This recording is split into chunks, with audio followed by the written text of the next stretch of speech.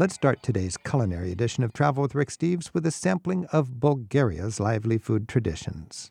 That's one country where you definitely want to be invited over when there's going to be a feast.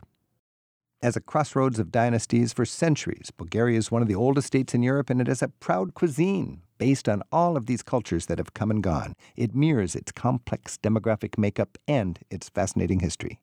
You can learn about people through their museums and their art, and you can also learn about a culture through its kitchen. And right now, that's what we're going to do, is we're joined by Stefan Bozajev, and we're going to talk about Bulgarian cuisine. Stefan, thanks for joining us. Thank you for having me here, Rick. Stefan, how does Bulgaria's history and its complex ethnic makeup show itself in your cuisine? It's an interesting question because we have always been at a crossroad of civilizations. Turks, Greeks, Mediterranean culture, Slavic culture, and all of these different cultures, they reflect in our cuisine. And this is the reason why our cuisine has so many specifics. Okay, so you're going to take me out to dinner, and we're going to demonstrate that. What are some dishes that would illustrate the many different invasions that Bulgaria has endured? The first and most traditional dish is actually liquid. It's our traditional alcoholic beverage, rakia. Rakia. We start every meal with rakia, typically made of grapes or other fruits. While we are waiting for our salad to come, we have already our first rakia finished. You drink the rakia through the meal? Exactly. Okay, so the first course would be salad. What kind of salad might you have? Oh, the most traditional one is called Shopska salad. Literally means a salad from the Shopski region. This is the region of our capital city, Sofia. So around Sofia, but I find that almost every meal all across Bulgaria, the beloved Shopska salad. Yes, it's like our traditional salad. In every single restaurant, from the most upscale restaurants to those in the remote villages, this is a must on the menu. If you are familiar with the Greek salad, it will be something close. Tomatoes, cucumbers, onions, peppers. The best peppers are not the raw ones, but roasted peppers. Roasted peppers. Yes, and on the top, you put some cheese. Typically, cow cheese. Cow cheese? Yes. And in Greece, it's a slab of cheese. Yes, in Greece, it's a slab of cheese, and here we grate the cheese. Stefan, when you eat the very best Shopska salad, and you've been eating it all your life, and you kind of go, this was really good. Why is it really good? Really good? What distinguishes a good Shopska salad? First, this is the cheese. The cheese. The cheese is important. And the other thing, the peppers, they must be roasted. In some restaurants, they don't want to work quite much in the kitchen, so they're raw. But roasted peppers and cheese. I've gotcha. This is Travel with Rick Steves. We're talking with Stefan Bozajev about Bulgarian cuisine. Okay, you've had your salad. What comes next? After salad, it comes the main course. Our main course, of course, a lot of grilled and barbecued meats. We have kebabche or küfte. Kebabche is like minced meat croquette, and küfte is a meatball, grilled meatball. So these are minced meat or meatballs stuck on a long stick? No, there's no long sticks. No. No, they're just like pure meat. Put on the grill and then put on your plate. What kind of spices? Oh, all kinds of spices. Actually, the spices that we use, of course, a lot of parsley, a lot of dill, savory. These are very traditional spices. And on the top of that, we have one very traditional, sharena salt. This is a mixture of different herbs. This is a sauce? It's not a sauce. It is like salt. Salt? Yeah, it's a salt, colorful salt, and different herbs. So, red paprika, sage, savory, everything put together. And we dip our bread inside, and we just enjoy. That sounds very good. Do you have an influence of Greece? Because Greece is a big culture, and in a lot of ways you have the similar environment in your cuisine. What sort of Greek flavor would you find? For sure, one of the most traditional meals that Bulgarians believe it is Bulgarian, it is the moussaka, which is actually coming from our southern neighbors from the Greeks. But here in our version, we add just minced meat and potatoes. We don't add zucchini or eggplant inside. No, potatoes mainly. So it's the potatoes and the minced meat. In Greece, of course, they have a lot of meze, these appetizers. Do you have this meze way of serving people, family-style little plates? Yes, it is also very popular in Bulgaria, the meze style, and actually it is the same word that we use for that. We have different appetizers, some cheese, some dry sausages, and also different dips. Now, I'm remembering some beautiful cold soup, kind of a vegetable cold soup. What is that? This is called tarator. It is very traditional Bulgarian soup during the summer. It consists of yogurt, chopped cucumbers, garlic, dill, walnuts, and a few drops of olive oil on the top. Sounds just beautiful. Yes, and it saves us during the hot summer days. Because it can be quite hot in the summer. Yes, that's very possible. You talked about the grilled peppers in the shopska salad, but also I remember when I go to a restaurant, there's a lot of stuffed peppers as part of the main course. Yes, stuffed peppers, this could be on the menu of every Bulgarian family. Very traditional one. The most traditional one is to have stuffed peppers with rice and minced meat. But also, on the other hand, we have stuffed peppers with what? With cheese, of course. And these are very delicious. Chushka burek.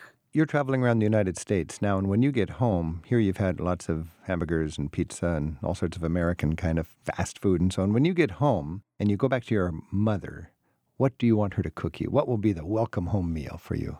The welcome home meal for me will be kavarma. Kavarma. What is that? Kavarma is a stew. It could be of pork, meat, or chicken, but for sure a lot of peppers inside, mushrooms, onions, tomatoes, and when you put just a little bit parsley on the top, and when you have bread, oh, that's perfect. This is what I want my mom to prepare when I am back home. Could you find that in a restaurant? Yes, in some of the traditional restaurants. But not the way Mom makes it. No, I've never tasted better than my mom's. And let's say the big feast when a friend is getting married. Oh la la. What are you going to have there? What is the ultimate formal dinner that Bulgarians would serve at a festival of a lifetime? Actually, what we say, it won't be just one formal dinner. 3 days. 3 days of partying and eating. Of course. That's so normal for people in Bulgaria. Lots of rakia. Lots of rakia. It's important. The most traditional way is when a baby son is born. Typically, one of the grandfathers bottles one of his homemade rakia. And this rakia is kept till the marriage. So, yes, we have a really aged rakia. An aged, treasured, homemade from grandfather's rakia. Yes. Is that a brandy or a vodka or a ouzo or what? Some people would say it's very close to the Italian grappa. Grappa, yeah. But here in Bulgaria, we make it not only from grapes. So we can make it from all kinds of fruits. So we can make it from apricots, a schnapps. peaches. Is it kind of like a schnapps? It's some kind of a schnapps, of the German schnapps. Because I don't drink a lot every night of the week, but when I was in Bulgaria working with you, we had rakia a lot with every dinner meal, and it seemed to just lubricate the happiness. There was something, I guess that's what alcohol does. Yes, actually, it opens our senses for the meals to come. This is the way really to appreciate the flavors of the cuisine. And the flavors of the company. Everybody is there. It's a convivial sort of... Yes, it's a social thing. We're at this big grand... It's a baptism. It's a 3-day party, and we're talking about rakia. What else? What are we going to eat? We can eat, of course, a lot of shopska salad is prepared for that. The most traditional mezes are on the table as well. So we have a lot of different dried sausages presented there. We have cheese, but of course, we are getting to some of the more traditional Bulgarian cuisines. We can have pork. Pork is extremely important. This is the most important meat in Bulgaria. Pork in different varieties. Then we can have something which is even more traditional. Beans. Beans. Simply beans. Yes, simply beans as a soup or as a salad, beans salad. But beans is also traditional. That's why we have it. When it comes time for dessert, what would be the traditional, most beloved dessert? And here we can say again that we are so related on the Balkans. Baklava. Baklava, because that's what you'd have in Turkey or in Greece. Exactly.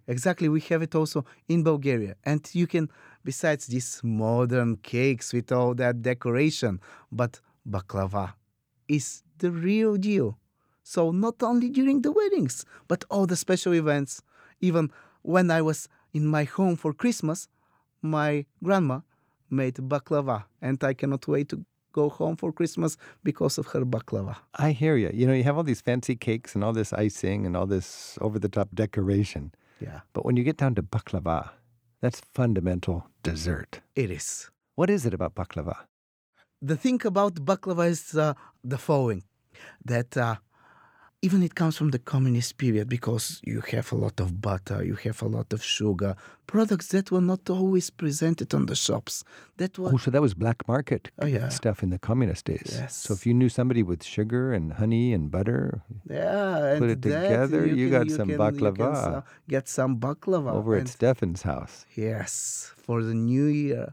You have a heritage where just a little bit of sugar and butter was something to celebrate. So you appreciate it more now, I suppose. Exactly. That's why I really adore this dessert. And many of the other Bulgarians as well. You appreciate it more, perhaps, than the people in Turkey and Greece because in your childhood you did not have it.